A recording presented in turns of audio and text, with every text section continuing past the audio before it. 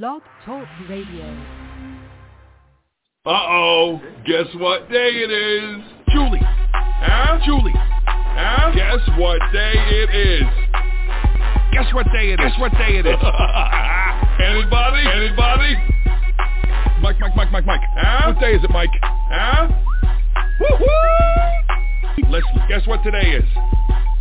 Leslie, guess what today is? It's hump day. Hump day! It's hump day. Hump day!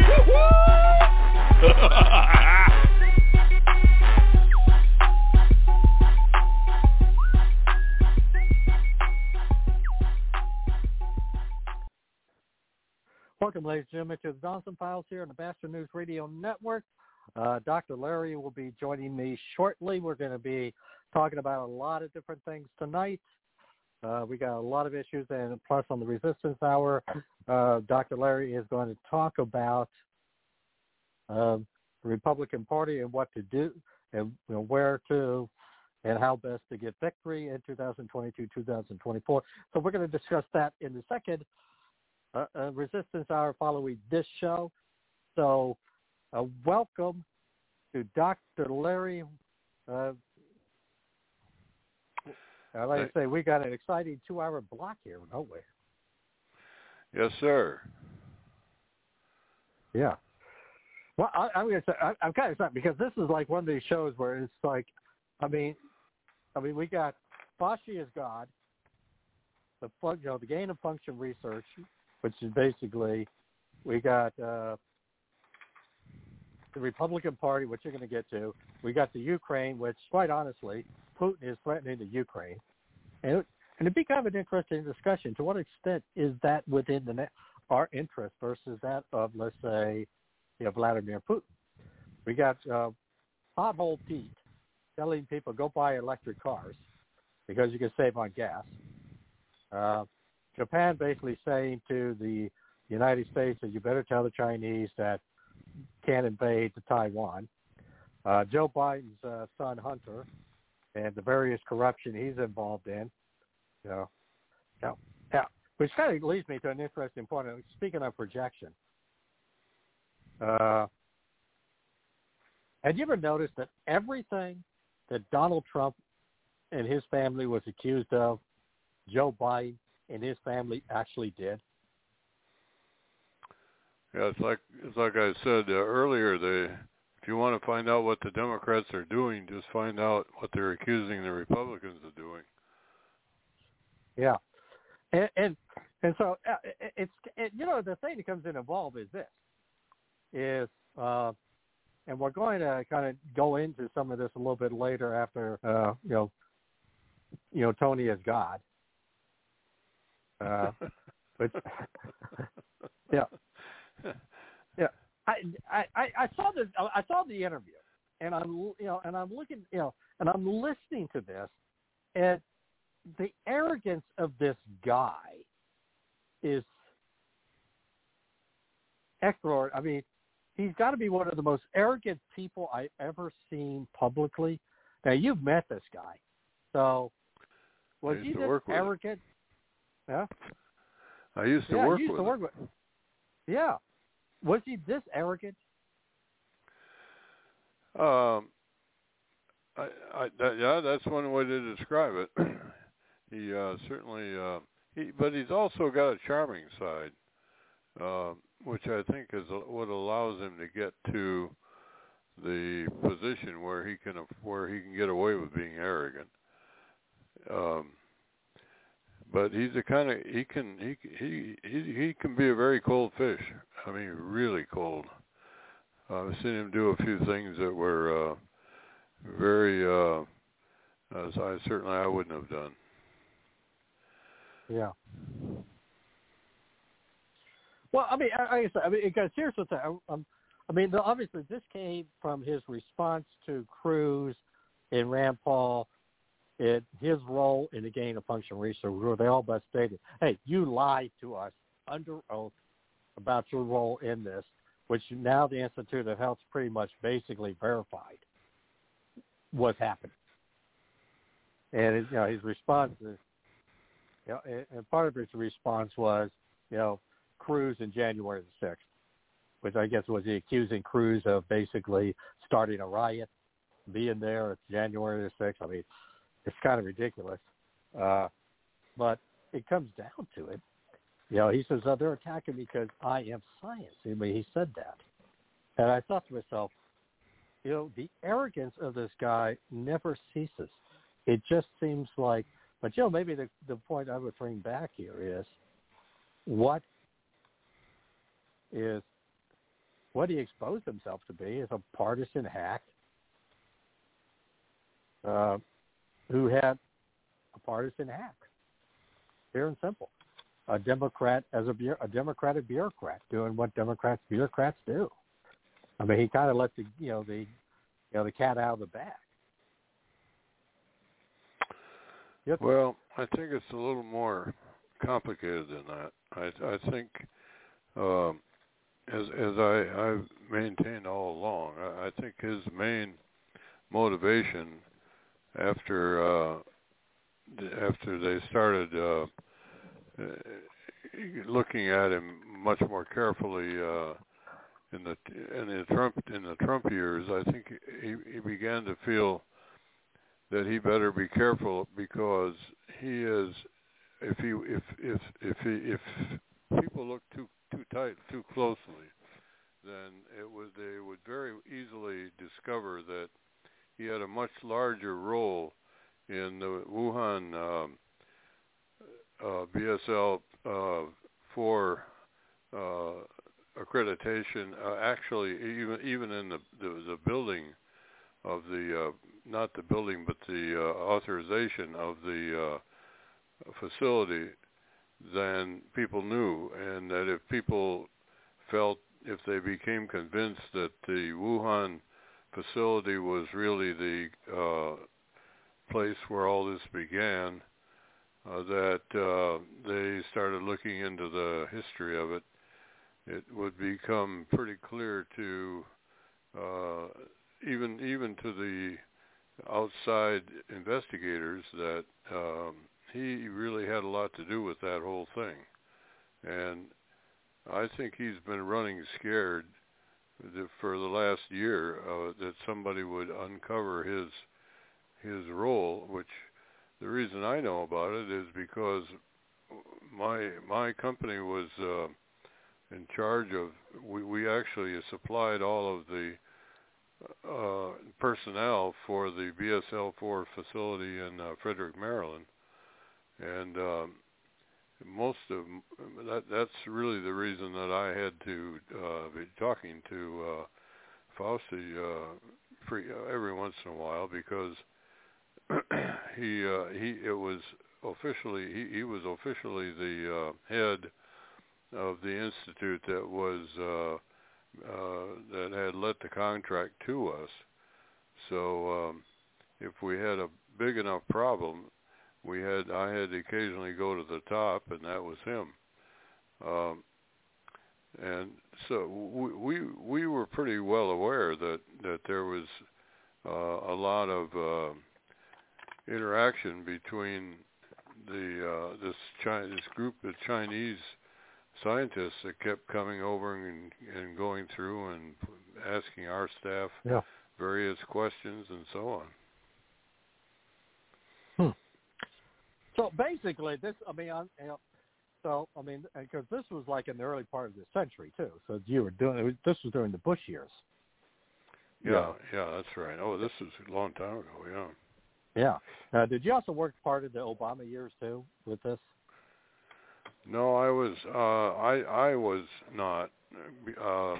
I had moved on by that time. But I assume that my company probably maintained that contract for quite a while. I actually moved into some other areas, most personally, but. So I would say my association with the whole thing stopped about 2010. Yeah. Well, I guess that was part of the beginning of the Obama administration. Years, yeah.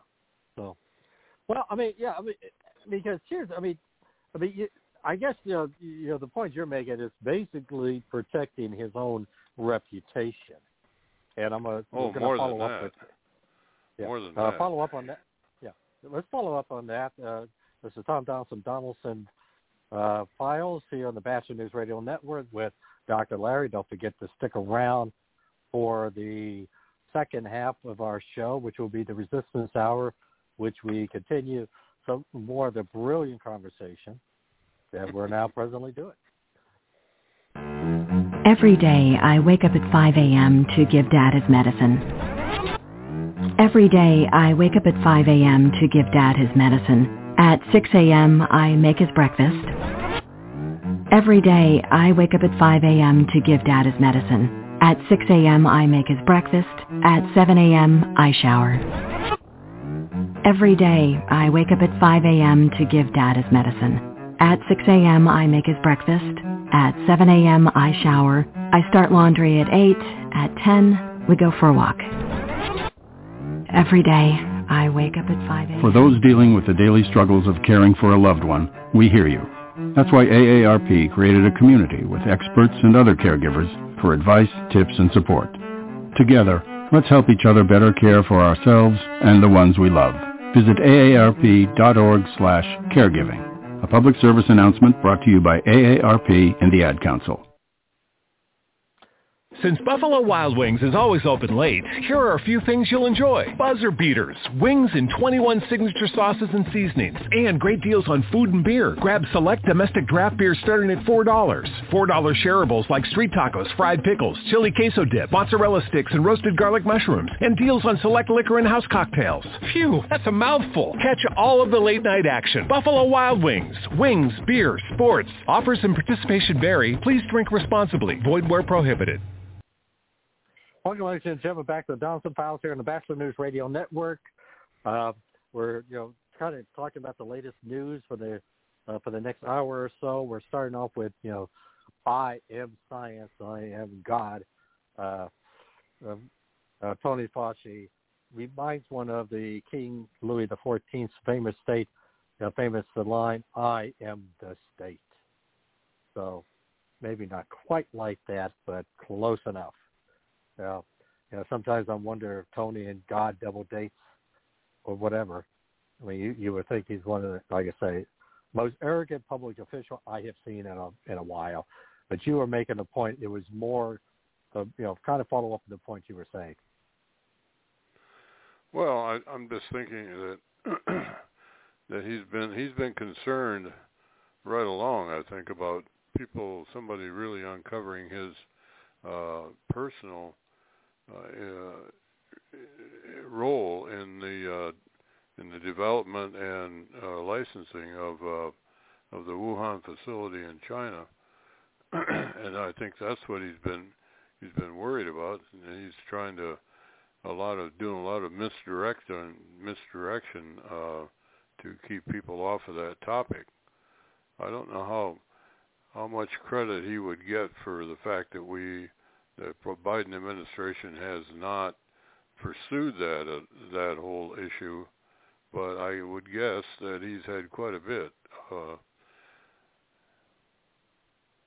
And of course, if somebody does put together the idea that the fact that he had a lot to do with it, then they're going to be a lot more. I think that's really why he is.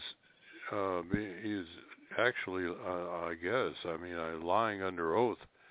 I can't imagine him doing anything that obvious unless he's really getting scared. And I don't know the details of that, but I tend to have quite a bit of confidence in the senator from Kentucky. Yeah. Well, I'm going to say, the thing that comes into play is that for all intents and purposes, the National Institute of Health pretty much all but agreed with this, that indeed this was what was going on. When I looked at their last statements, in a way they try to put Eco Alliance, who they've been funneling money through, under the bus. Well, they're the ones who were doing this, and we didn't really know about it, which I don't believe. But the reality is they have to admit, yeah, it's going on. And I think there's two aspects to it. First of all, this is a serious issue. The second part, I think the evidence is becoming more and more certain that this was a laboratory accident. And they've been trying to cover that part up almost from day one. And there's no doubt in my mind, I've become more and more convinced, in May of last year, I made the idea, why, this is a theory that ought to be looked at. And I had people say, well, you're a conspiracy theorist. We can't be doing this. I even had some conservatives say, Tom, you got to watch this one. And I thought to myself, why? It's logical sense. So why wouldn't? Well, and I never say at the time that it was. I simply said it's something worth looking into because it makes sense. And now I'm becoming more convinced it's exactly what happened. Well, and the relationship that, or the connection between that idea and Fauci is that the procedure. How come there was, if there was an accident, how come there was an accident? Who was not following what rules?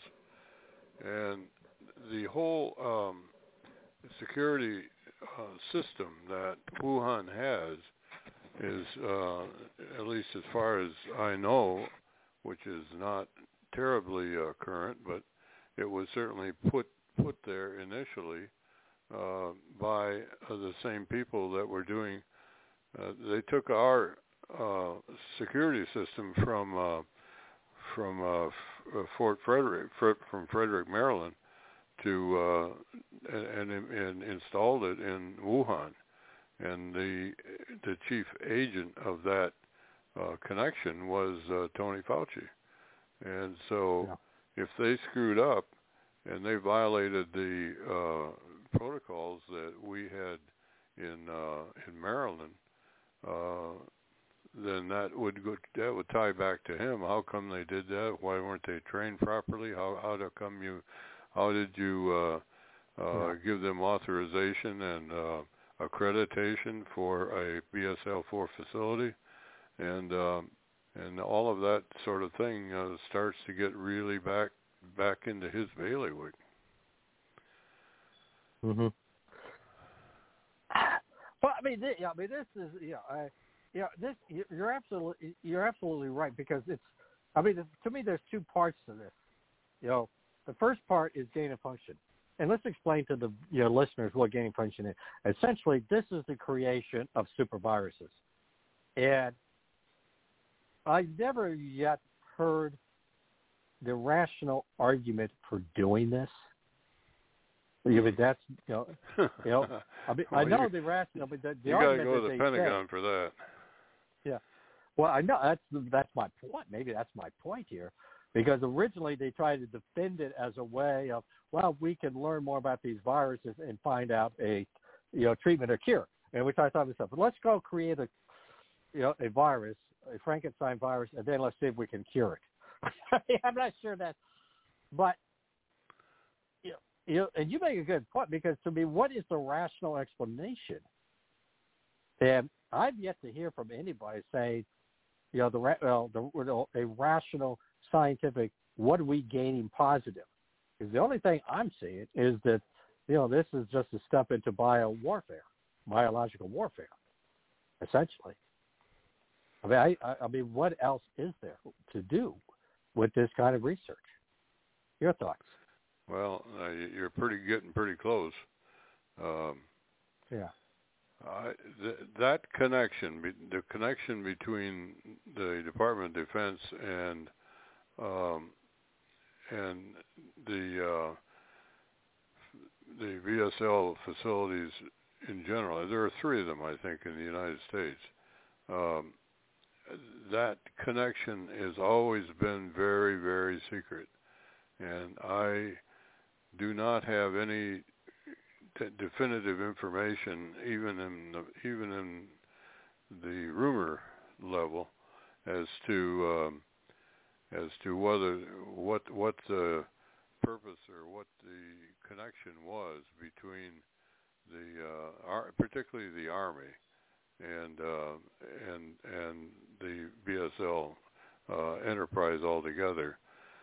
There were a lot of rumors that much of the money that was used to develop the whole concept and put these facilities into operation did in fact come initially from DOD, but I would never be able to prove that, and I certainly have strong suspicions that that was true, but I don't know. I can't point to any fact that would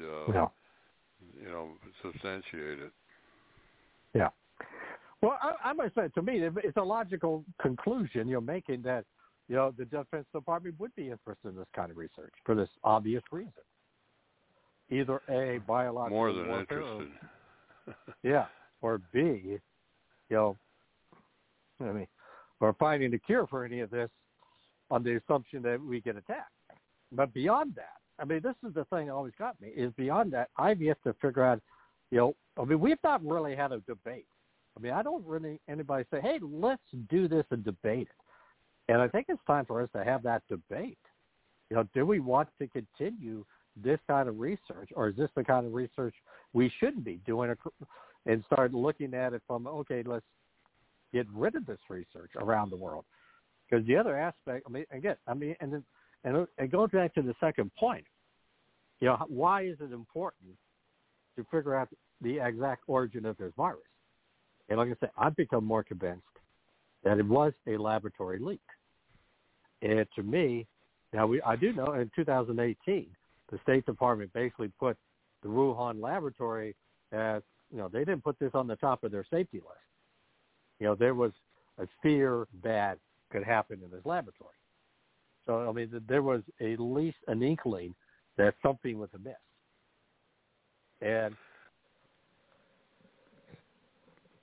go ahead. Well, I can't comment on that because I was not active in this arena at that time. So I really can't contribute to. It's certainly not out of the realm of possibility by any means. But I have no personal knowledge of anything in that time frame.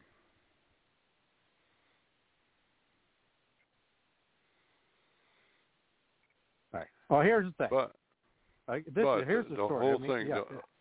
The whole thing about Fauci's connection with this whole deal is, I think, pretty clearly, and I think the rooster's coming home to roost right now. I think a lot of evidence. People have started to seriously look into this whole thing. And it's becoming clearer and clearer that there is documentary evidence tying Fauci to Wuhan, and that's exactly what he's been afraid of. Yeah, and let's take this even one step further, because here's the thing: there were numerous stories, and I'm going to get you where the State Department warned of issues at the laboratory in 2018. So, State Department. Yeah. The 2018, the State Department. What do they have to do with it, I wonder? No.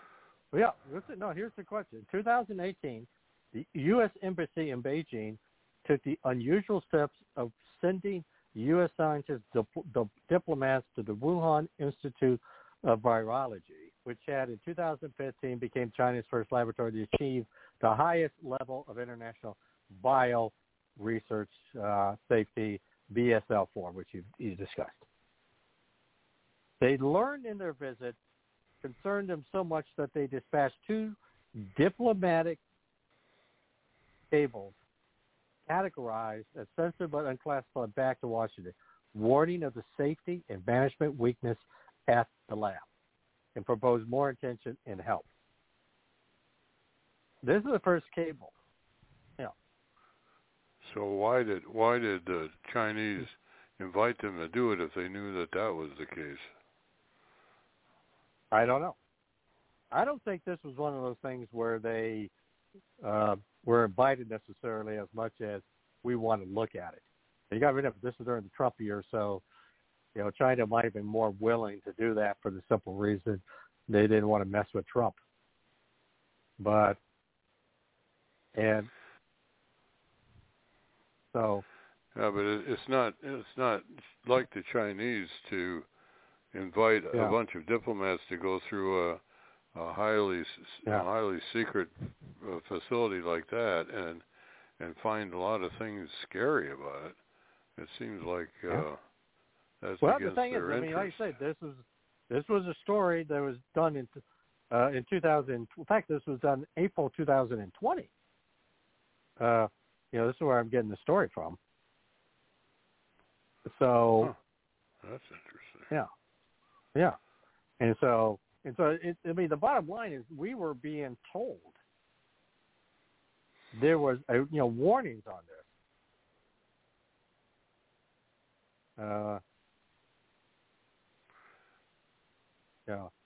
There were warnings on this that in fact, okay, and here's another story by Jim Garrity at National Review, where he reviews all of this July 2020.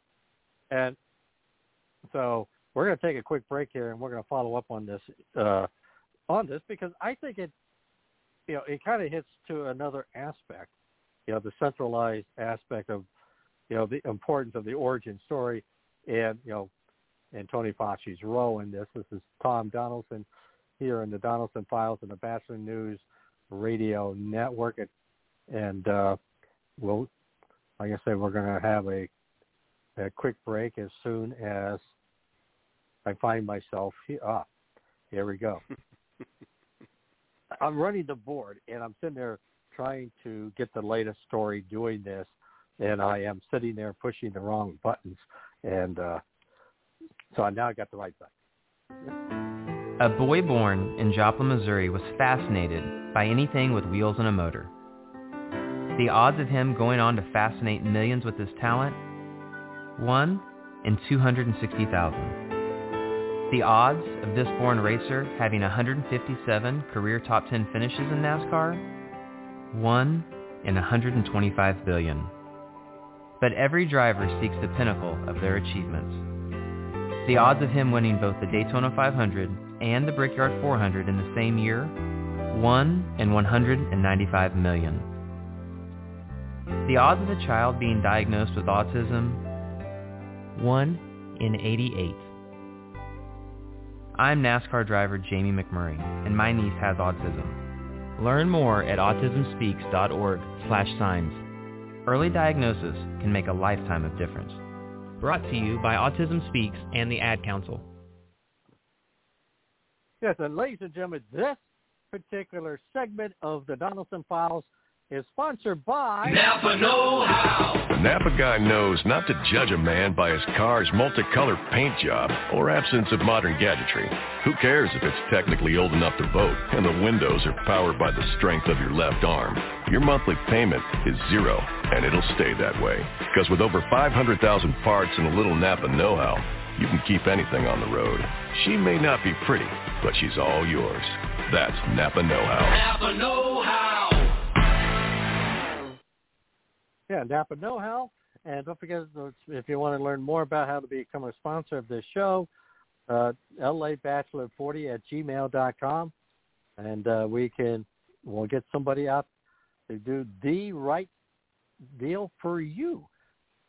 And also, you can listen to this show every day on the bachelornews.airtime.pro at 11 a.m. and 4 p.m. Eastern Standard Time on the Bachelor News Radio Network.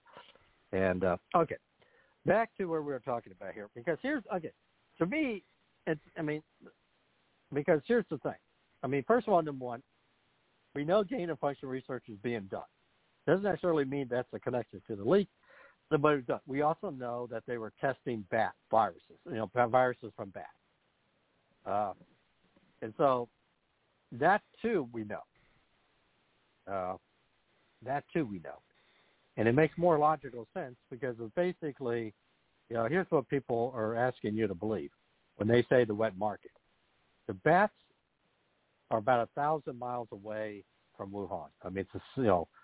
the caves that they were testing these bats came up for like 1,000 miles, 900 miles. The reality is that if the virus itself came from a bat that probably was located hundreds of miles away. And so you have to believe that if a bat flew into the market, somebody caught the bat and sold him on the market. Or you can believe a more logical story, namely an accident occurred using that very same virus. Why does it matter? Well, there's several reasons. The first reason to me is when you have the second largest economy in the country's, China's wealth and power, and they're making leaks. You got to start asking yourself, if they can't keep this, in the laboratory, shouldn't we all be concerned? Because obviously, the Chinese owe the rest of the world, okay, we have this issue, we have this problem, this is how we're going to do it. It's kind of like Chernobyl. I mean, Chernobyl was one of those things that was hard to hide, a nuclear accident. But certainly, if you have something of this nature where it could contaminate and pollute and go beyond its borders, as this virus did, then it behooves us, and it behooves us to force the Chinese to say, this is what we're doing, this is how secure, because if we can't trust them on this, what else can you trust them on? And number two, they lied to us repeatedly about the nature of the virus. So if they're lying about that, why aren't they going to lie about everything else? And so we can't even trust the Chinese in a future pandemic to tell us the right story if it originates in their country. I mean, and finally, the third aspect is they're responsible for the deaths of millions. The economic downturn that caused trillions of dollars of economic losses and job losses, the whole ball of wax. And so, what do they owe the rest of the world? Especially after they try to hide it. And I have a sneaky suspicion that there are people within the Biden administration that doesn't want to have to deal with that as a foreign policy issue, because the logical conclusion is we can't trust these guys. Any deal we make is going to have to be trust and verify 20 times over. So what can we and I'm not sure they want to have to deal with being tough on China. Your thoughts? Well, I think that's possibly a kinder version of what might have happened than the other looming possibility that a lot of people have been wondering about, and that is that the military did this on purpose. That this is the opening salvo of the next World War, and they wanted to test out whether they could spread chaos and extreme difficulty and financial and every other way in the Western world, and that this is how they did it. That's a pretty hardcore interpretation, but when it's pretty clear that when they found out about it, at least if they found out when they found out about it, they clearly turned it into a weapon. They did not do their what we would have assumed that any government would do to try to protect the rest of the world. In spite of, in the contrary, they encouraged flights and cross poisoning of all the people that came and went into China, particularly, of course, starting with Wuhan, but it wasn't confined to Wuhan very long. And when they apparently got the pandemic before anybody else did, and they saw what it was, they, instead of warning people and they could have done their best to contain the whole episode in China itself. That might not have ultimately been fully successful, but it certainly would have been much more effective than the idea that than what really happened, and namely that it spread all over the Western world, and now it's gone really even to Africa and other parts of Asia. That it's pretty clear that the army didn't, the Chinese military did not do anything to try to stop it. And the question really is, did they start it? And did they start it on purpose? And it's probably we'll never know, but it certainly is. It is not an completely incredible or unbelievable scenario. Mhm. Yeah, absolutely. I mean, it is. I mean, these are the kinds of questions that I don't think this administration wants to answer. I really don't. I mean, I think this is one of those things where they don't. And well, maybe they don't want to do any. They don't want to do anything with against China, and I think the reasons which are pretty leads clear. me. Okay, here's the story. Just 10 days ago, an investment firm that counts Hunter Biden among its founder helped a Chinese company purchase one of the world's most lucrative cobalt mines by an American company, according to a report. I get this, the New York Times. God, I can't even believe it was in the New York Times. The deal was completed in 2016. That saw this company transfer from an American company to a Chinese company. And without going into all the detail, it's the question. I mean, here's the thing: when people say, why does this matter? Well, first of all, number one, electric cars.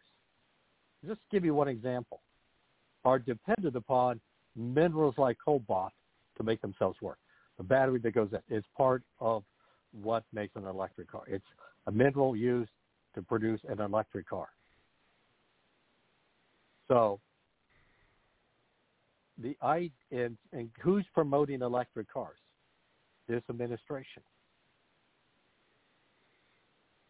And it kind of goes back, maybe, to what you've been saying all along. Is Joe Biden the Manchurian candidate? But it's. I mean, this is an example. I mean, he essentially. I mean, we're talking.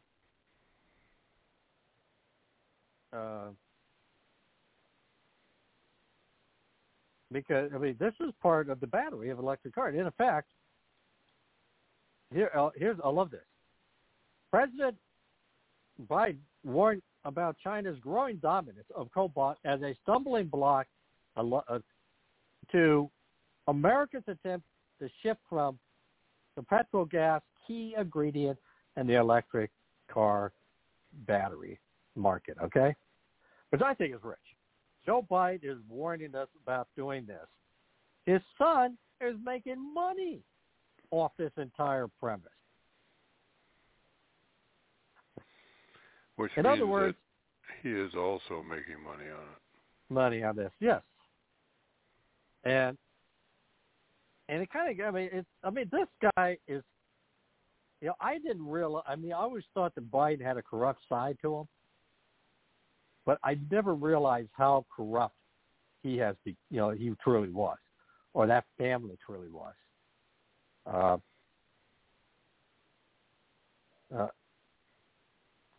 And because, here's the thing. They make a point. And it's interesting enough because the only people in the media that's covered this essentially is the New York Post. And, and it's not the news department of Fox News. It's the punditry side of Fox News, and particularly Tucker Carlson, who's covered a lot of these stories in the past few months. Miranda Devine, who works for New York Post, just wrote a whole piece on this. And I'm going to take a break. I'm going to, follow up on this because I think this is it's a kind of a story that's connected to all of this. It's almost like you can start connecting the dots. You might know me, I'm 50 Cent. You may follow my tweets, my Facebook friends. Odds are a few in the 6 degrees separate us. We're that close. What's crazy is 1 in 6 don't know where their next meal is coming from. These are your co-workers, your neighbors, your friends. Hunger's too close for us to ignore. So visit feedingamerica.org/hunger and find your local food bank to see how you can make a difference. From one close friend to another, let's do this. I'm 50 Cent, and together we are Feeding America. A message from Feeding America and the Ad Council. And also, ladies and gentlemen, don't forget to get your flu shots. It's that type of the year.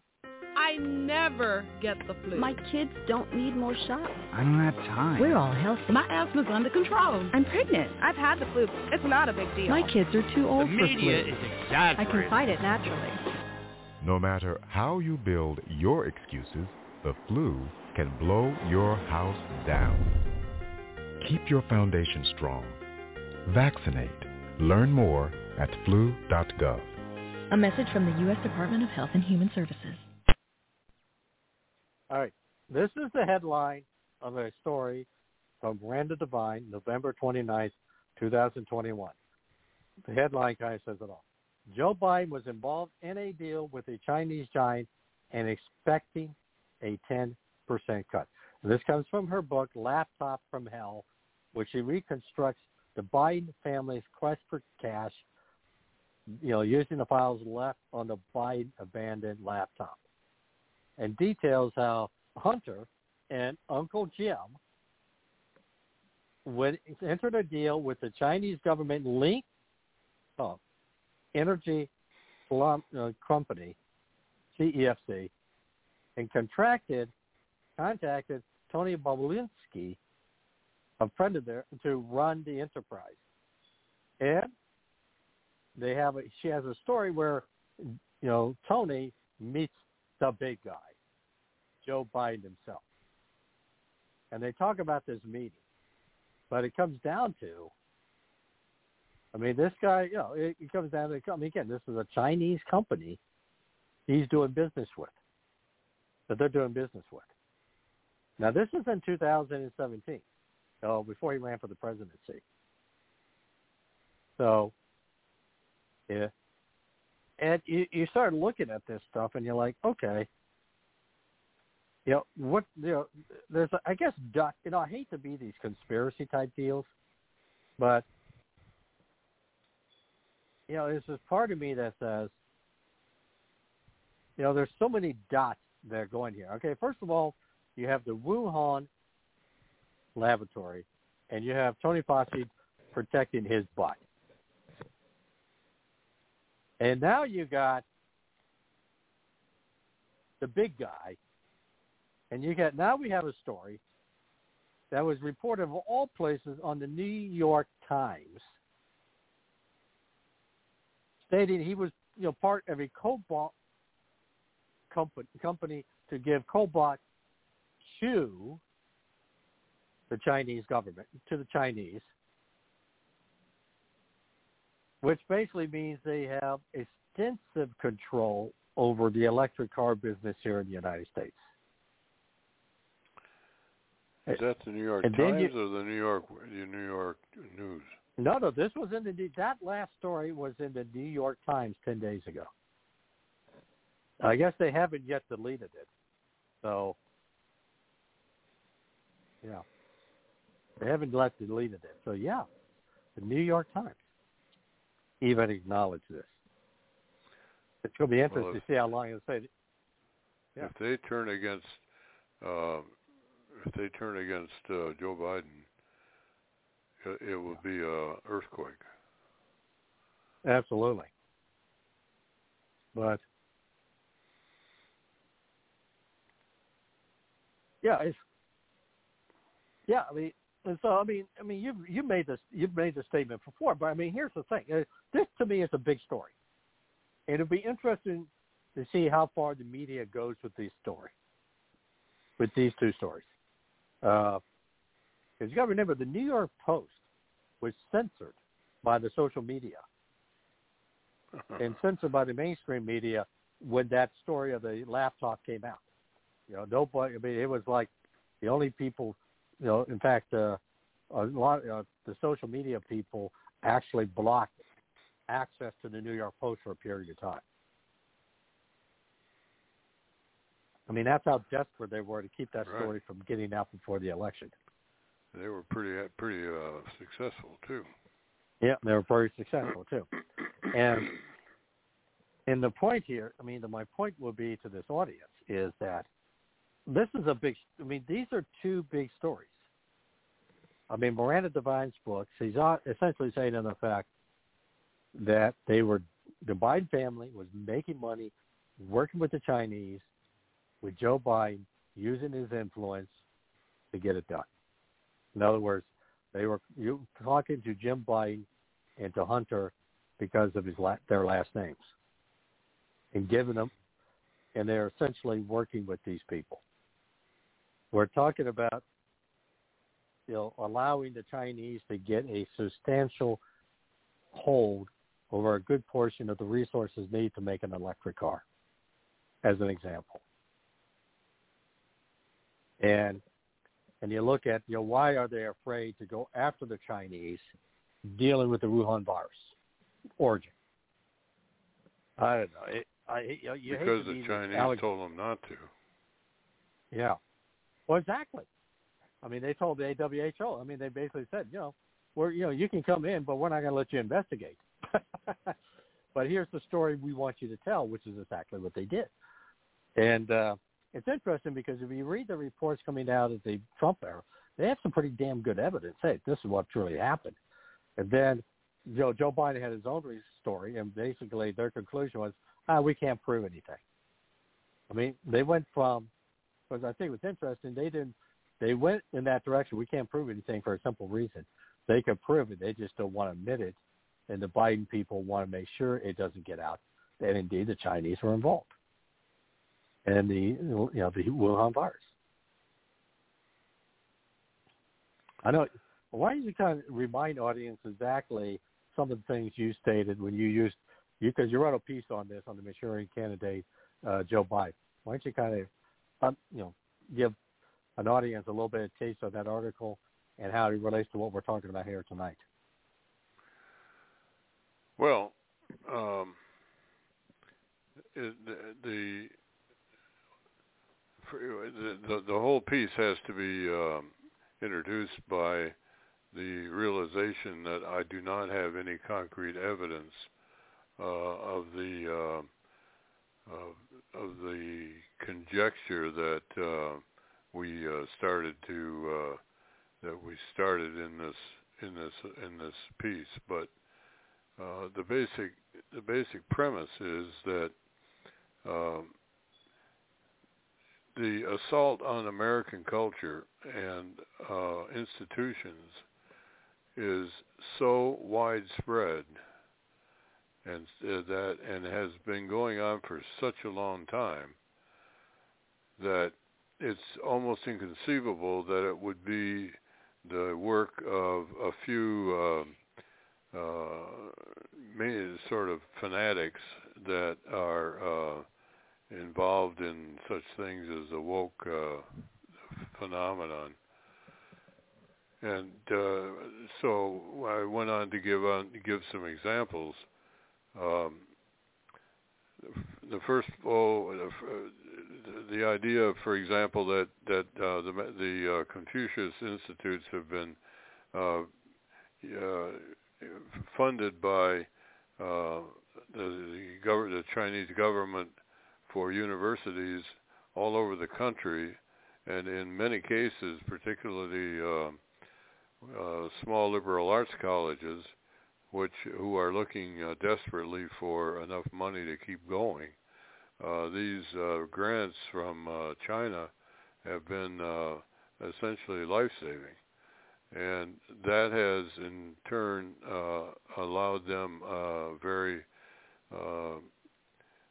esteemed place on the campus because they are, in fact, very necessary to the continued existence of a lot of these schools. And what's the importance of that? The importance is that they now have in that initiative, they have in fact provided the base for a intellectual attack on capitalism and on the general American approach to everything, including foreign relations. So that, and in fact, they've made a lot of converts. And this is true not only in small colleges, but also in large. It's generally in the private colleges, but many of the elite universities in the United States, in fact, are in private hands, not public. There are exceptions to that, but there are. And it's been considered in the academic world as kind of a mark of distinction if you're quote chosen by the Chinese to give your institution one of these Confucian institutes. So that's one thing. It's very intellectual. Now take away and then start thinking in terms of the opposite, which is all the violence and riots and mob rule that we have in terms of the last couple of years in the United States, particularly in the big cities. And that is, of course, not anything but intellectual. But it does attack many of the institutions in the United States, and in fact, the actors and the people that are involved in organizing and funding these incidents are generally not known. Particularly, they're not particularly known very well.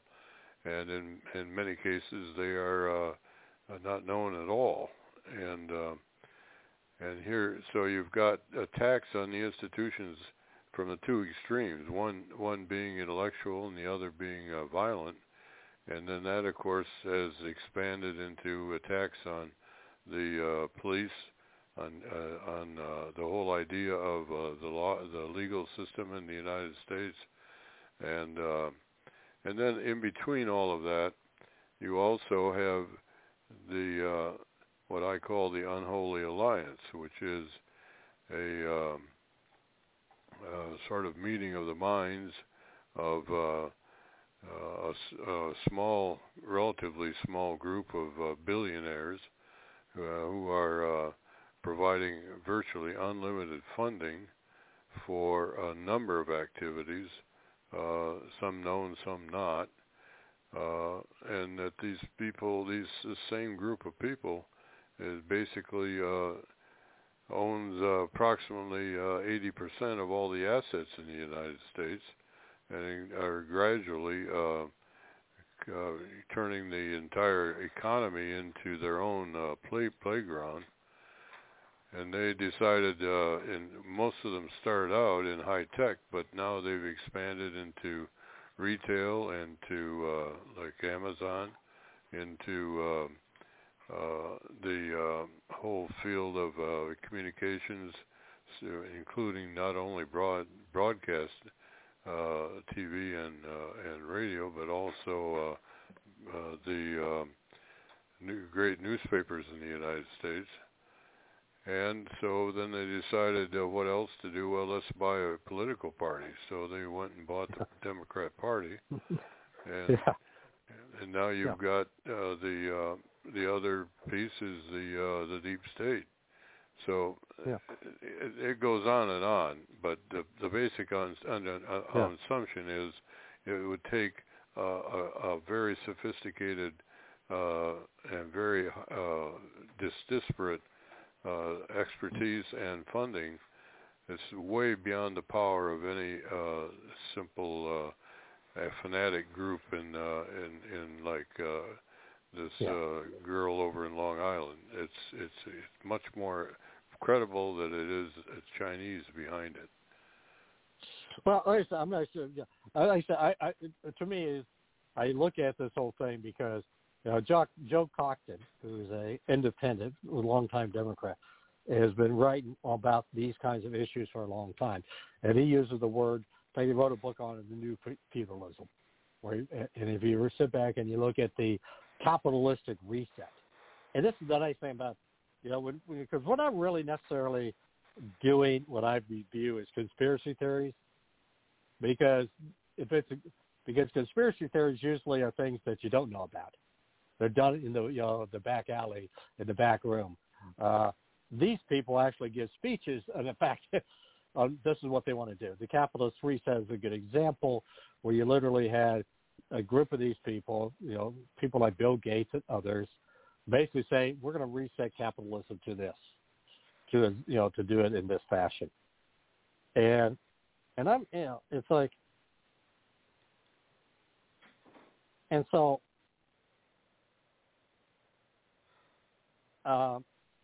it's like in this, it's in that realm that we have to sit back and say, this unholy alliance is out there, but they're open about it. It's not like they're hiding this anymore. These are the things that they want to do. They state this want to do this. They say how they want to do it. You look at the Confucius Institute and the cooperation with a lot of colleges.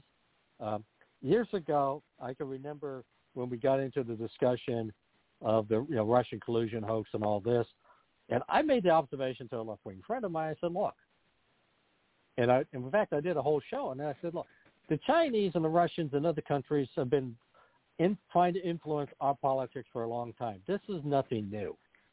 In the 1980s, the Russians pretty much were involved in the nuclear freeze movement.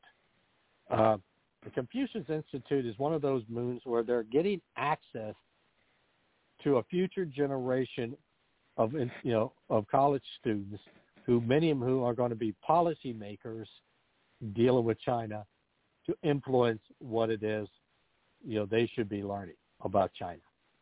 And then, in fact, they're helping to teach a future generation how to be propagandists for the Chinese government.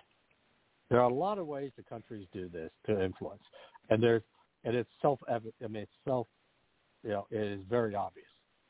Whereas, the Russian collusion hoaxes, I always thought to myself, Donald Trump was a lot tougher on Putin than Biden will be. And you had and I said, well, if he was one of these guys that bought Trump, he didn't get his money's worth.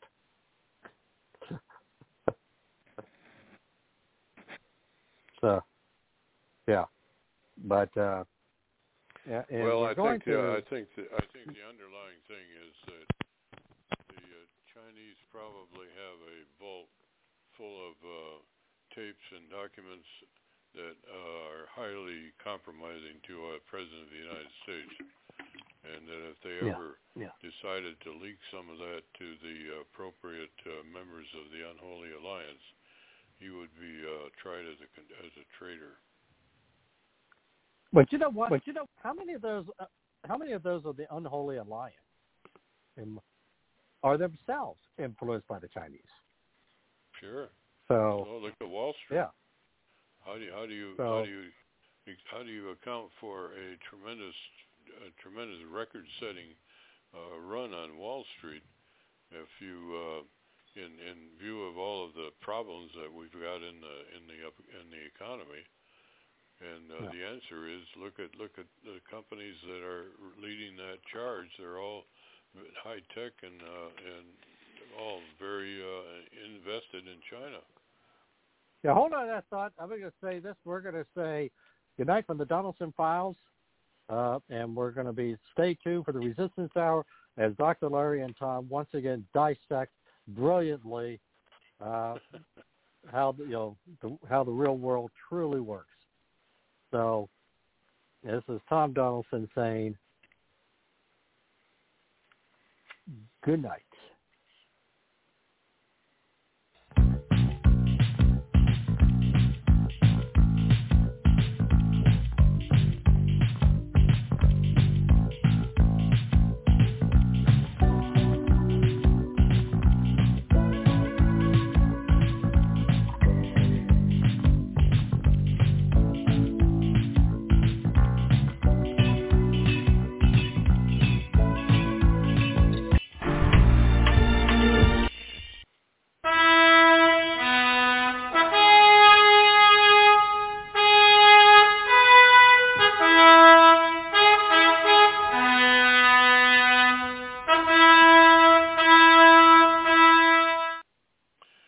When you hear that trumpet, you know it's the Resistance Hour with Dr. Larry and Tom Donelson on the Bachelor News Radio Network.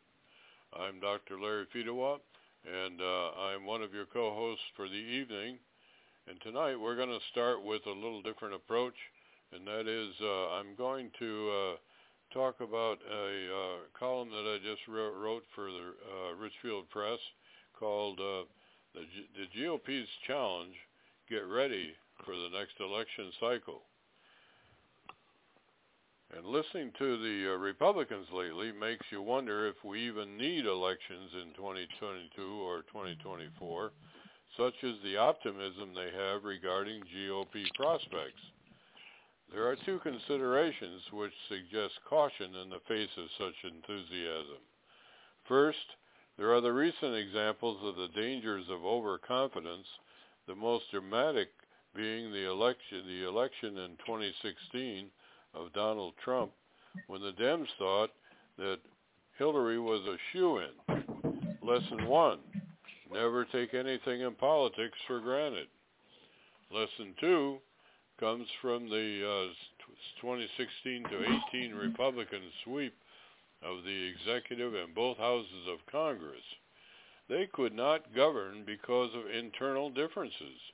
They could not even agree to defeat Obamacare, the federal takeover of the health insurance industry, and anathema to all Republicans. One dissident Republican was able to topple the entire legislative effort. In order to win and to govern successfully, the Republican Party needs three things: discipline, outreach, and messaging. For discipline, let's talk about Donald Trump last week when he urged his party to field primary candidates to challenge Senate and House Republicans who voted with the Democrats in the recent so-called infrastructure bill. The rhinos and never Trumpers were incredulous. The rest of us were thinking, it's about time somebody spoke out on this topic.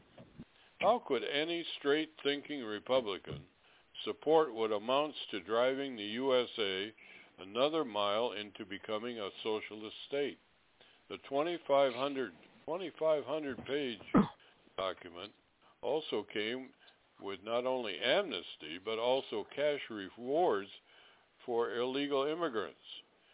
They had unlimited support for alternative fuels and a tax on America's current energy industry. These attacks on fossil fuels contribute to critical inflation at home and also weaken America's international standing in the face of increasing challenges by our enemies. Not to mention creating an enormous debt load in a time of raging inflation and a stubborn pandemic. And these are only a few of the reasons this bill should be set afire, all 2,500 pages, and thrown into the Potomac.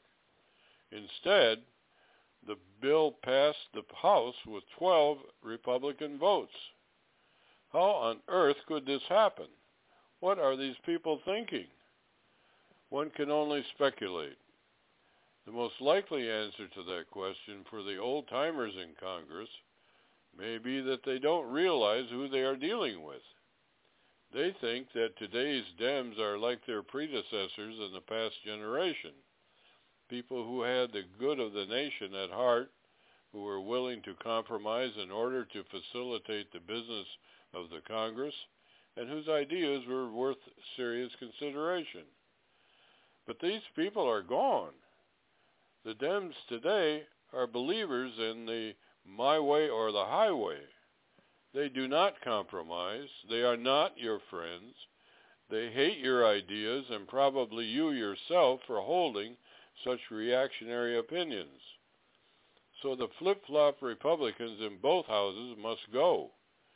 They have been given their chance to join the new Republican Party, and they have refused, for whatever reason. It doesn't mean that they are mean, bad, or stupid people, but it does mean that they are not soldiers in the cause to rescue our country from a new and extremely determined opposing party, which is dedicated to destroying the America we cherish. Our mission has no place for them. The second area is outreach. If nothing else is true about Donald Trump, one fact is unassailable. He has reached out to the entire galaxy of American voters. His approach included both campaigning and governance. All his policy initiatives took into consideration the welfare of the less fortunate in our society. And, as we all know, the results were spectacular. Each and every candidate for each and every office in each and every election from now on should make it a point to seek out the underrepresented. Take the advice of one of the finest cross-racial Republican candidates or politicians of the last generation, Bob Livingston of Louisiana. Asked how he had attained 95% of the black vote in his district, he said, "I listened to them." Donald Trump added not only minorities to his campaign and governing agenda, but he also spoke to the working class and to women. The results with these voters varied, with union households being more successful perhaps than suburban women, but he tried. If future Republicans can build on the foundations of universal appeal by former Presidents George W. Bush, who got 44% of the Hispanic vote, and Donald J. Trump, the future of the GOP is bright. And that leaves messaging. Today's messaging has to be more carefully crafted than previous efforts, thanks to the woke movement. Nevertheless, an old saying of my father still holds. You have to get the hay down where the horses can eat it. There is such a thing as Washington speak, which prides itself on being conversant with all the latest acronyms and current legislation initiatives and theories, personalities, and players. And this lingo is a requirement for discussions inside the Washington Beltway. But outside the Washington Beltway, it is important to speak, write, and advertise in plain English. It is not true. It is true that there are some voters who are well informed in Washington speak, but most are not. In order to attract their attention and vote, the message has to be clearly presented in American vernacular. The best example of this messaging is Mr. Trump, who continues to be able to attract tens of thousands of people, even in the middle of the night, to hear his message. Enough said.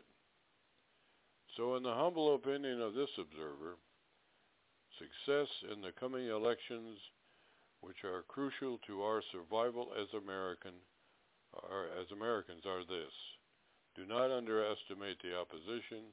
Exercise the discipline in the choice of candidates as well as governance. Outreach to all voters. Keep the messaging appropriate to the audience. And finally, pray to God that the Dems don't steal another election. You're listening to the Bachelor News Radio Network. Confessions of a Potentially Perfect Parent, brought to you by AdoptUsKids.org. I might look like an adult, like a person who could possibly be a parent, but I have no idea how to talk like one. And everyone knows that if you want to be a parent, you have to sound good when you say things like, "Don't make me turn this car around," or "because I said so," or "Don't make me come back there." I don't even really know what those things mean, but I know that I actually believed my parents when they said them to me. How did they manage to sound so convincing? Here we go. "Don't make me come back there." Oh, no, that's not tough enough at all. Kids can sense weakness. "Don't make me come back there." Ooh, yeah, that's better. In fact, that kind of sounded like my dad. Weird. You don't have to be perfect to be a perfect parent. There are thousands of teens in foster care who would love to listen to you practice your dad voice. Call 1-888-200-4005 or visit adoptuskids.org for more information. This message brought to you by the U.S. Department of Health and Human Services, Adopt Us Kids, and the Ad Council. I want to feel the heat with somebody. Yeah, we dance with somebody. With somebody who loves me. Ooh, ooh. Alexa, play Whitney Houston. Okay.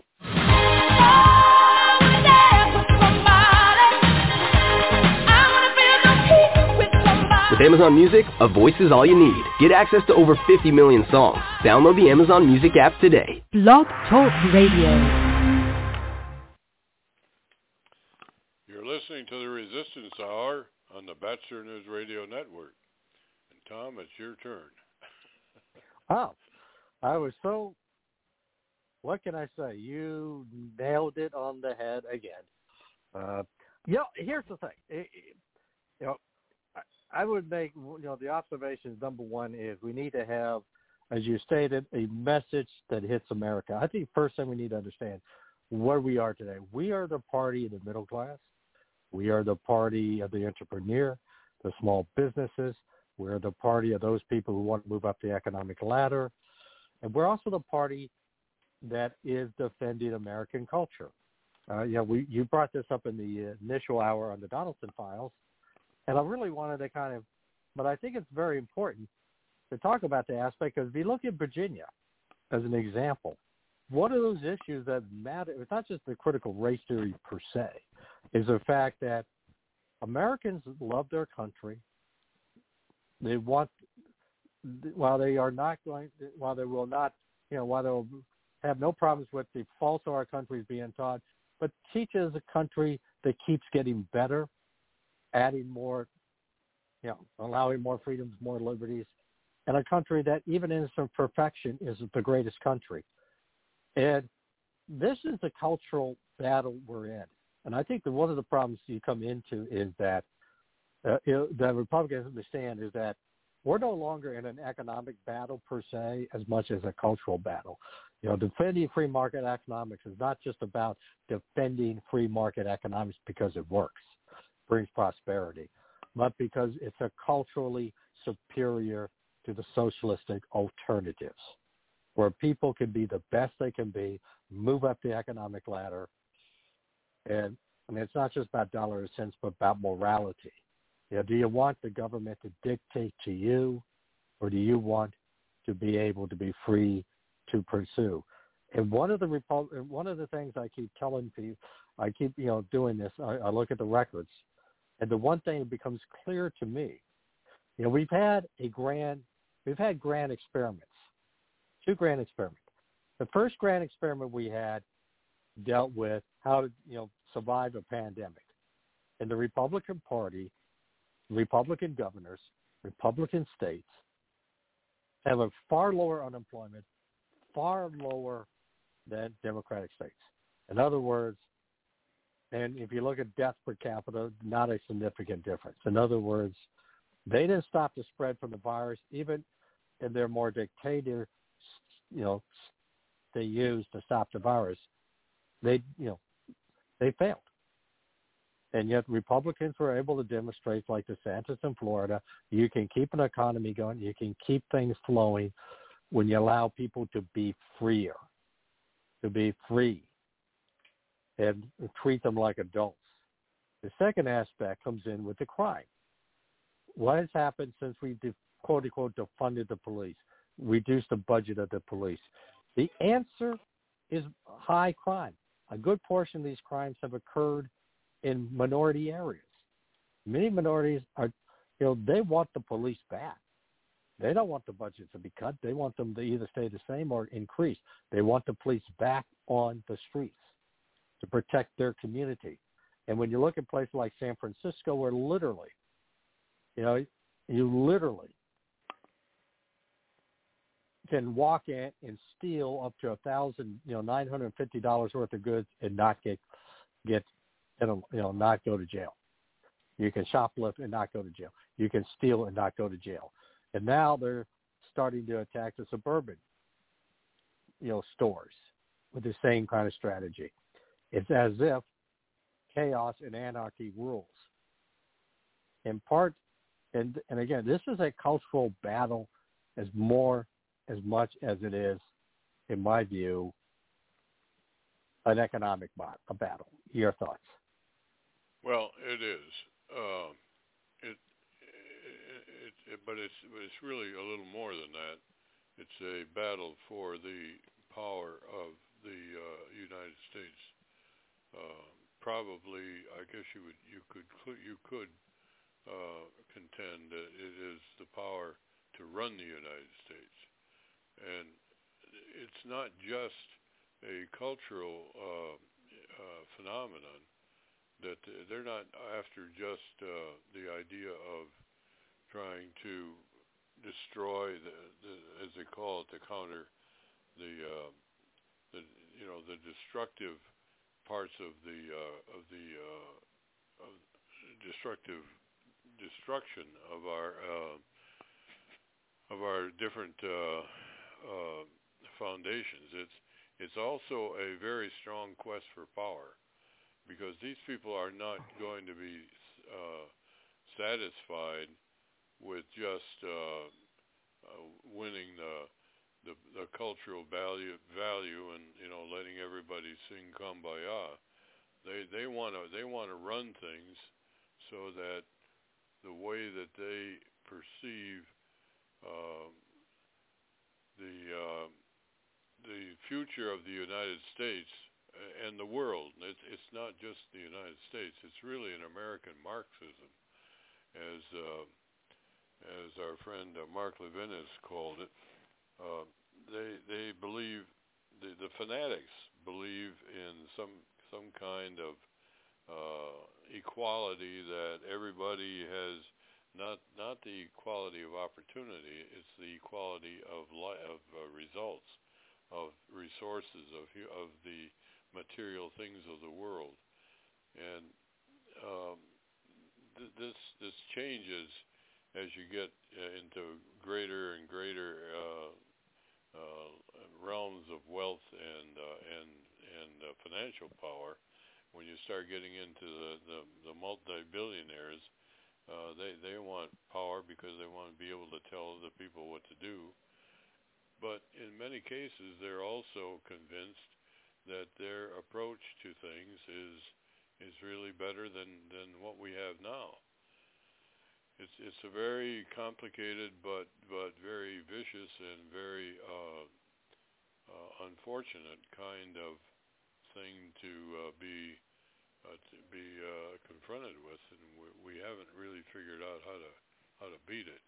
But one way we can beat it is to maintain the, as you say, the cultural aspects of our society successfully.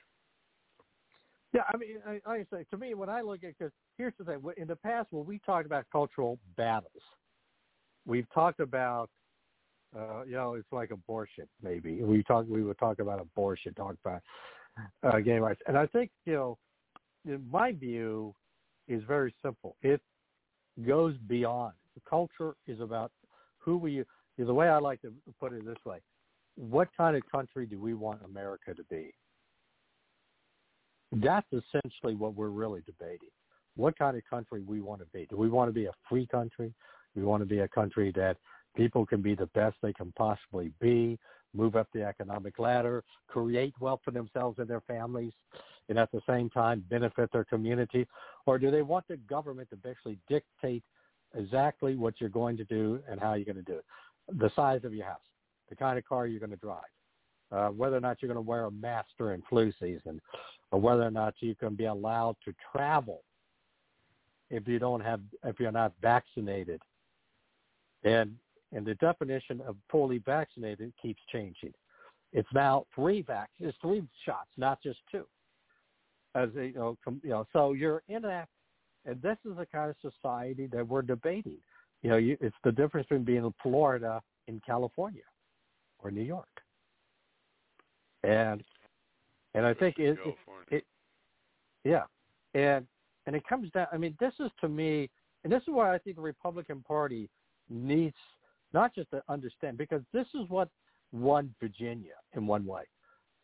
Because parents were looking at what's being taught in the schools when they were at home. They were looking at what's being taught, and they were seeing the results of it. They were basically having their children taught that they should hate themselves if they're white. They were teaching minorities to be victims, not people to take advantage of the opportunities that exist. This is just one example. We got the incident in Loudoun County where literally, under the guise of transgenderism, a young teenage boy rapes a young teenage girl, and the school hides it. They keep it covered. It's basically having a governor say, parents have no say in their kids' education. We'll tell you what your kids should learn. We don't want you involved. They belong, essentially, McAuliffe might as well have just stated, they belong to the state. And I think this is the kind of messaging that the Republicans need to start talking in these terms. It's not just about, cut tax cuts. As much as I may love tax cuts or keeping budget spending, that's all important. But it's equally important to basically say, what kind of country do you want this to be? Country where you can literally get on a plane, go from Cedar Rapids to New York to visit your family, or are you going to be denied access because you didn't get properly, quote unquote, vaccinated according to the state, or you're not wearing the right mask according to the state, even though the studies themselves don't even back the position that they take. It's no longer about science, as you stated. It's about control. Your thoughts? Well, I think that's a good slogan. What kind of an America do you want? And I think most people would say, well, we want to be free, and but it's much more invidious than that in a way, because you've got, oddly as it sounds, there's an alliance between the people that are in the streets and devastating the shops and the businesses of mostly of minority communities, because they're small and they're very vulnerable. But there is a commonness of purpose between those people and the people that are trying to shove down the throats of the rest of us the kinds of legislation that was in the so-called infrastructure bill, and that's kind of that's a big swing, because you would think that those people that are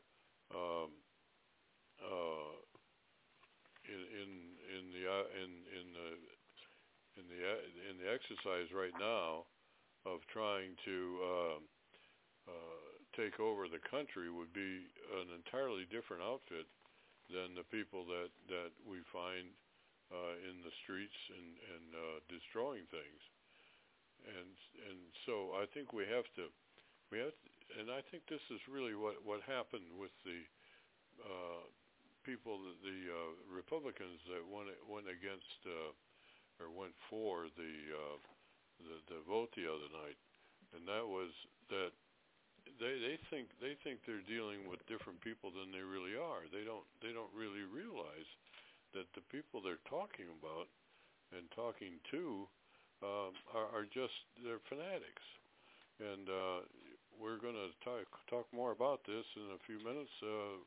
You're listening to the Resistance Hour and the Bachelor News Radio Network.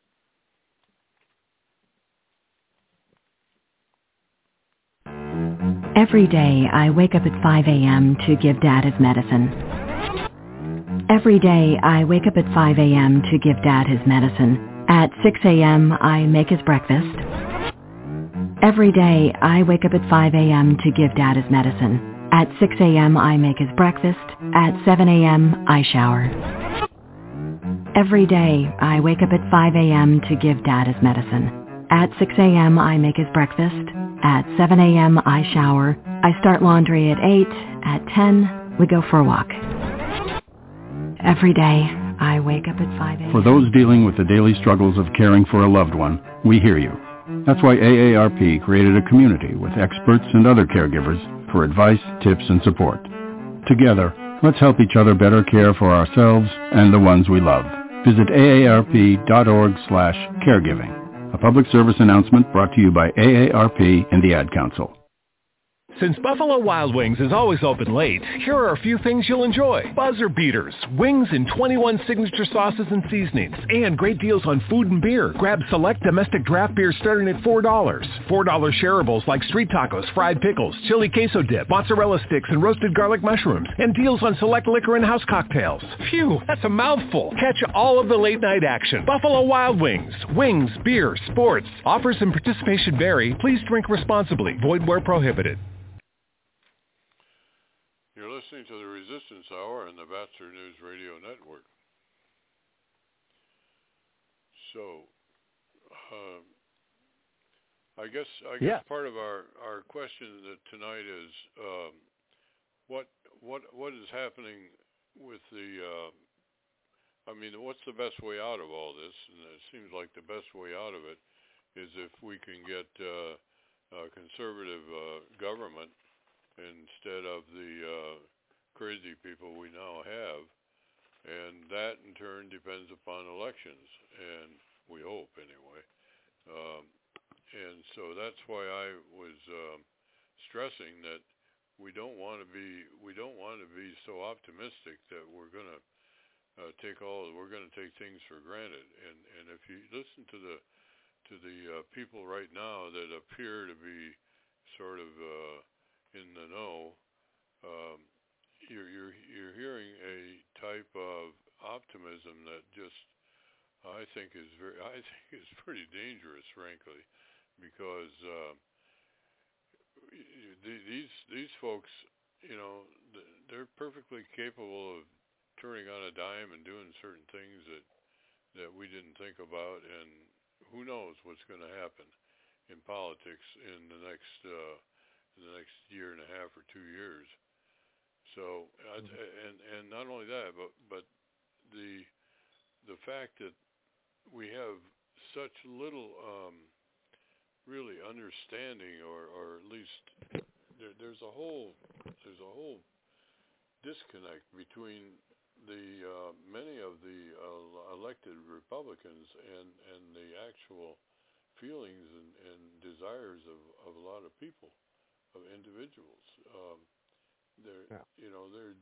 They're just not on the same page, and that frankly has a big possibility of backfiring on us.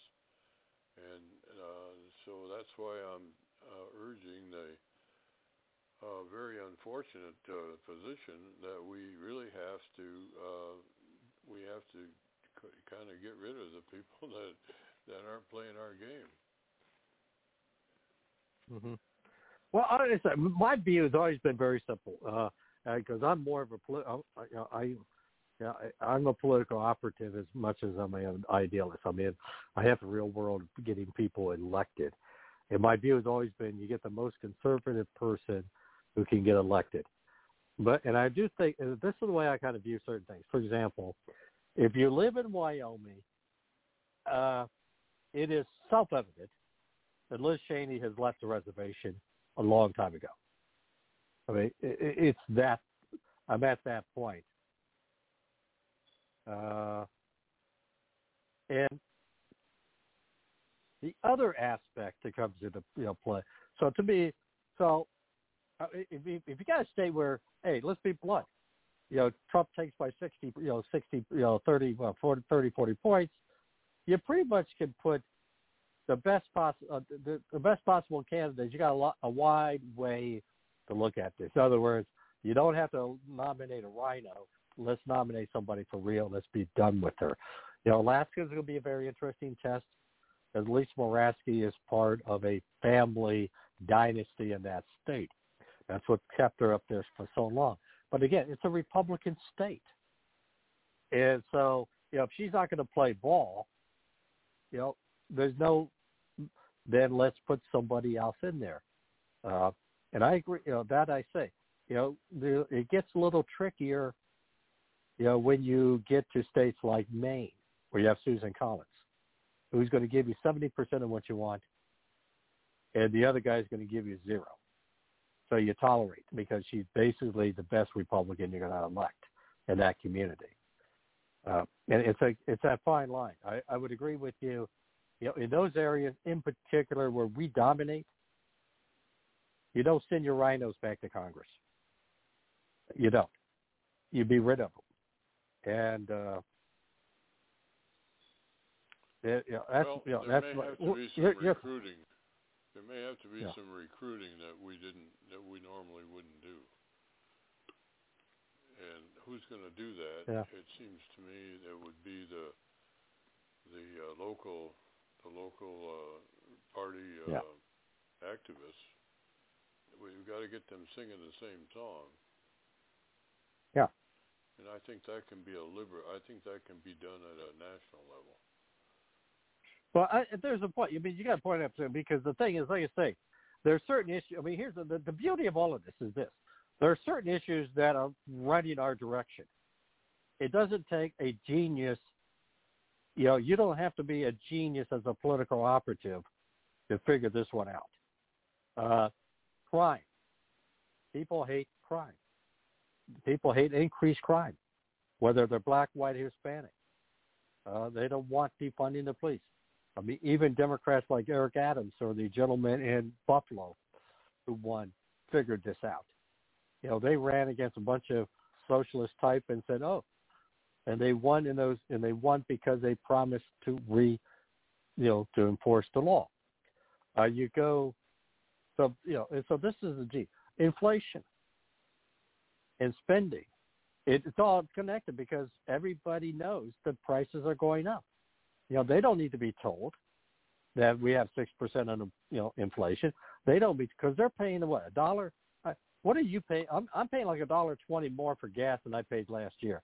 How much are you paid?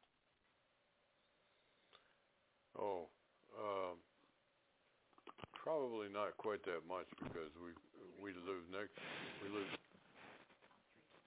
325. 325? Yeah. Okay. 325 says my guest economist. Yeah, researcher. Yeah, researcher. Yeah, the researcher back there. Yeah, no, but again, like I say, the last time it was like 3. I mean, I filled up the gas tank the other day. It was like 310, 315 in Iowa. You go to California, you're looking at $5. Yeah. And so people don't like that. No, they're not going to like that. But if we don't get the right people, if we don't get the right people, even if they're Republicans, if they don't act like Republicans, then we haven't gained anything. Yeah. Yes. I do have an official announcement from the text. I got a text that says 325 in Virginia. So that's been verified. That's what she just said. Pretty good. Yeah. Well, so it's. I mean, this is where I'm at. I mean, exactly what you're saying here. I mean, it comes down to that. I mean, but the thing is, the issues are on our side. It doesn't take a genius to figure this out, what you need to campaign on. Inflation, energy prices going up, crime in the street. These are all unpopular things. These are unpopular things. So, yeah, your thoughts? Well, I agree. I also know that not everybody goes and follows through on what they promised or what they ran on in order before they once they get elected, and that's part of what I'm concerned about. I just don't. Well, like here's the thing. Here's the that, I mean, we don't get. I think we got to get the right kind of people in there. Yeah, there's no doubt, and you got to get the right candidate, and a candidate that can win and govern, and more importantly, follow through on their promises. You're absolutely correct, and I do think that comes into play, and we got a lot of opportunity. Ohio, we got Pennsylvania, you have Nevada, you've got Arizona, Georgia. I mean, New Hampshire. These are all states where it's the incumbent. You know, there are states right now where the incumbent Democrat, New Hampshire, Georgia, Arizona, Nevada, they're all under 50%. And most of them are closer to 45%. And 45% of what? Say popularity. I mean, literally. Like Mastos is, the incumbent. You got incumbent Democrats running around 45% at this stage of the game. Well, and so, and so we're talking about Nevada, which has gone Democratic the last two elections. We're talking Arizona. I suspect they went Democratic. There may have been a few extra votes shaded there somewhere. Georgia. I mean, these are all states, and New Hampshire. These are all states that we can take and grab. And I think you got to grab, and these are also states that can be friendly to the right message that's Trumpian. And like your state of Virginia demonstrated how you can be Trumpian without being like Trump. Youngkin ran a Trumpian campaign. He did not run an establishment Republican-style campaign. He ran a Trumpian culture matter type of campaign where he reached out and said, okay, this is what the people want. This is what the people are seeing. We've got to do something about it. Your thoughts? Yeah, well, I think listening to people as well as talking to them is always a very good way to find out what they're thinking and what you ought to be paying attention to. And I certainly agree with that. I think that is doubly true when that you should be talking to people that are traditionally not Republicans, and by that I mean the minority communities, particularly the black community. You have to do what Bob Livingston said right on this show that you should do, and that is listen. You got to listen to them, and it seems so obvious. A lot of people don't. In the first place, they don't even go to these venues, and secondly, they don't listen. They just try to talk over everybody. But the key thing really, and I think you mentioned it a couple of times, the key thing is to understand that there's a lot at stake here.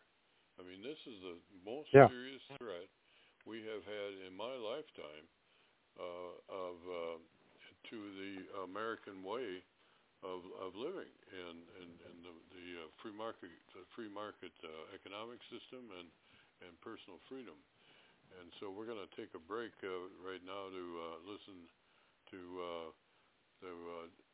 you're listening to the Resistance Hour with on the Bachelor News Radio Network. Confessions of a Potentially Perfect Parent, brought to you by AdoptUsKids.org. I might look like an adult, like a person who could possibly be a parent, but I have no idea how to talk like one. And everyone knows that if you want to be a parent, you have to sound good when you say things like, "Don't make me turn this car around," or "because I said so," or "Don't make me come back there." I don't even really know what those things mean, but I know that I actually believed my parents when they said them to me. How did they manage to sound so convincing? Here we go. "Don't make me come back there." Oh, no, that's not tough enough at all. Kids can sense weakness. "Don't make me come back there." Ooh, yeah, that's better. In fact, that kind of sounded like my dad. Weird. You don't have to be perfect to be a perfect parent. There are thousands of teens in foster care who would love to listen to you practice your dad voice. Call 1-888-200-4005 or visit AdoptUsKids.org for more information. This message brought to you by the U.S. Department of Health and Human Services, Adopt Us Kids, and the Ad Council. And don't forget, you can listen to this show and other great shows on the Bachelor News Radio Network on bachelornews.airtime.pro. And the last segment of this show is brought to you by Napa Know-How. The Napa guy knows not to judge a man by his car's multicolored paint job or absence of modern gadgetry. Who cares if it's technically old enough to vote and the windows are powered by the strength of your left arm? Your monthly payment is zero, and it'll stay that way. Because with over 500,000 parts and a little Napa know-how, you can keep anything on the road. She may not be pretty, but she's all yours. That's Napa Know-How. Napa Know-How. You're listening to the Resistance Hour on the Bachelor News Radio Network. So, Tom, Yep. what are we concluding by from all this? Well, my conclusion would be we've kind of gone through this, but to make it very clear, understand what the issue is, understand the importance of this election, and we've not gotten into the nuts into the election security side, but the nuts and bolts aspects are important as well. And again, interesting aspect. I'm going to use Virginia as an example. And that example is this. I can tell you right now, because I know this for a fact. I was involved in the campaign the last couple of weeks. I had a chance to talk to a lot of different people. And I'm going to tell you, you had people ready we had, these people were training people to be poll watchers, to be election officials. One person put it to me, he said, the number of people volunteering to do these basic things you need to do. And you also had attorneys sitting there ready. Let me give you an example of a story, because it was vital. In Fairfax County, they were basically putting up signs, you cannot vote unless you have a mask. You have to come into the voting power, you have to have a mask. The reality was it's not in the Virginia law. The Virginia law, in fact, forbids you from preventing anybody from voting, even if they don't wear a mask. And so what these attorneys did, they got a list of complaints. They called it the election board and say, hey, look, this is going on. You got to do something about this. And they went and publicized it. And within an hour or so, the election board was sending everything out to Fairfax County saying, hey, look, you can't do this. This is not legal. If they don't wear a mask and they want to vote, you let them vote, period. And this was obviously directed because they were hoping to discourage Republicans, mostly who don't wear the masks, from voting. Know the rules of your state, play by the rules of the state, and don't let the other guy win. Get your votes out.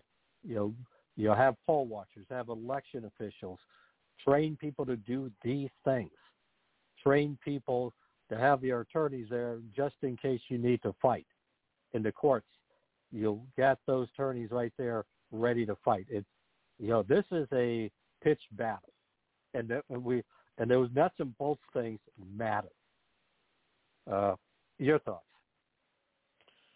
Well, I'm wondering what your take is on why did the Republicans that defected from that voted for with the Democrats on the.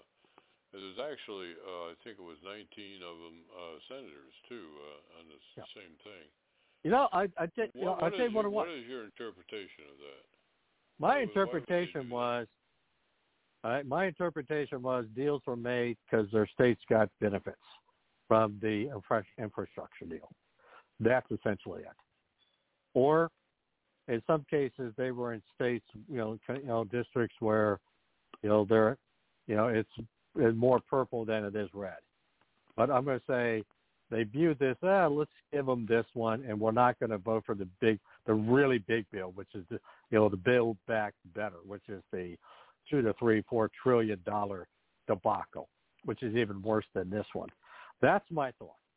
Somewhere along the line, because we had, I know some of the Republicans, and some of these Republicans are in states where, quite frankly, they shouldn't be worried about re-election, or they just got re-elected like McConnell.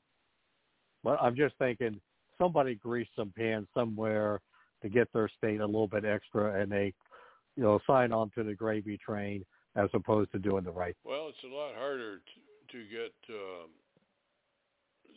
these favors into legislation anymore than it used to be. They did get at some point there what do they call that? Not the enhancement, but anyway, where they had the opportunity to put a rider onto a piece of legislation and pretty much what they had. Pork barrel. The pork barrel. Yeah, I mean, you get a bridge for my district on a defense bill or something like that. That's a lot harder to do now these days. It did, but they still can. They can still do it. And that's just my theory. I just think that's my theory, because there is no other rational explanation, because we're talking about a $1.2 trillion bill on an infrastructure bill, which 20% dealt with infrastructure. You dealt with a lot of green stuff, like 500,000 charging,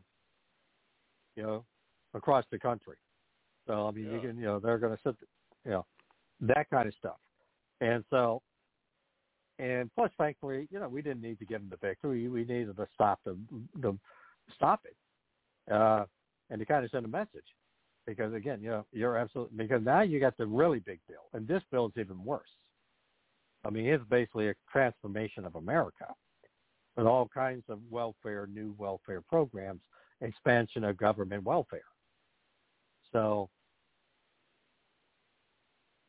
so go ahead. That certainly is a possible explanation.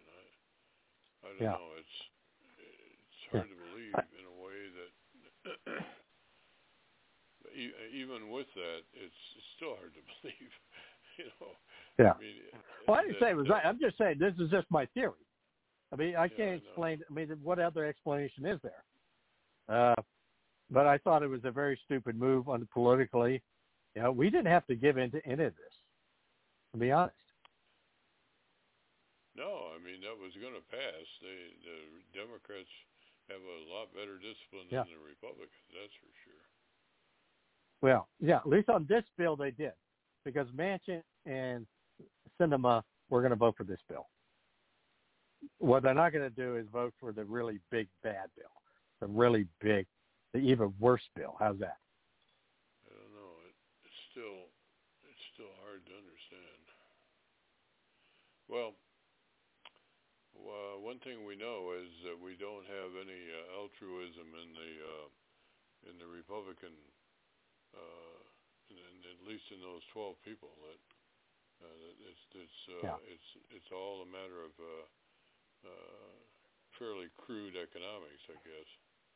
Yeah. Well, like I say, to me, the real issue is going to be the next bill, because this is the ultimate test. If any Republican votes for this next bill, under any circumstances, they should be drummed out of the party. I mean, they should be drummed. There's no rational reason to vote for the Build Big Back. Build Back Better. And it's going to be a key element is Manchin and Sinema. Manchin, if he wants to have a political career in West Virginia, he's going to have to make that, now he has till 2024 to run. But the reality, if he wants a political career in West Virginia, he's got to start voting in that term. Sinema is very interesting because she's in a purple state, and she's being a purple candidate. And when you consider the fact how the Democrats have actually treated her, they've treated her in many ways worse than they've treated us, almost as bad as Republicans when you go back, when they're chasing her into the bathroom. So I think this is the key element because those are the only two people. And the thing that comes in play, somebody said, they're voting 80% of the time with the Democratic caucus. It's not like they're true moderates. It's that the rest of the party has gotten so far left that they look like moderates. But even they figure out, an extra $3 trillion on top of what we already spent. Remember, we already spent $2 trillion on the original stimulus. We spent, $1.2 trillion in the infrastructure. So we're like $3 trillion up on the additional money spent that we really didn't need to spend. That's the other oddity of the whole thing. Yeah. But it's available, but it hasn't been spent. It's available. And they can't even find a way to spend it within the confines of the bill itself. They're looking for ways to change that so they can spend the money they've already appropriated. God. Yeah. What a mess. It's a complete mess. It's more than just a complete mess. But it comes down to, we're spending. Here's the thing. There's a point of no return when you deal with these kind of issues. Where how far do you want to go with the spending before the dollar starts slipping? Before people say, enough of this crap. Because the one thing we have going for us is the dollar is still the reserve currency for everybody else. But there's going to be a point in time everybody else is going to say, you need to get your place in order, or we're looking for something else to replace you as that currency. And that is an aspect that we need to be, to me, is an aspect we think about. Because the other aspect that comes into play here is the one aspect of inflation. When you are spending this kind of money, the Federal Reserve either A, is going to flood the market with money to allow you to keep doing it, which case more inflation, or B, they're going to start tapering up and raising interest rates, which is what they're doing now. You're starting to see the tapering now. If you're going to start tightening the monetary supply, even just a little bit, not only do you have an increased budget due to the interest rates owed, but, and if you don't have growth-oriented policy, the result is going to be for a recession. Stagflation or recession. But that's where we're headed. And stagflation may be your best possible alternative. That may be the best alternative we may end up with. I'm more or less afraid of that one big disastrous mistake that this administration will make that tips the whole thing over.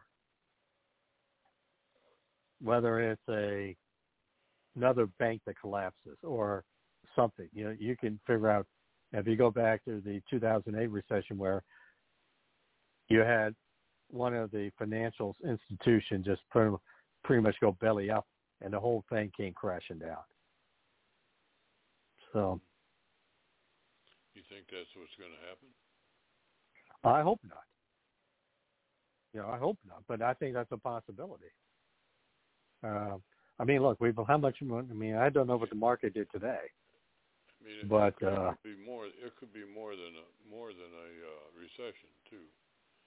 It could, with the kind of money we're talking about, it could be a depression.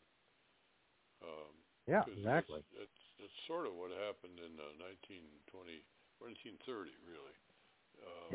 All right. Here's the thing: we've lost 2,000 points in the market. Yeah, and that's been the second week in a row too. Yeah, and the thing is, it's inflation is one. The other is not so much the virus, but the perceived policies in response to the virus. If they're afraid of lockdowns and economic restrictions on top of the inflation, and that may be that move.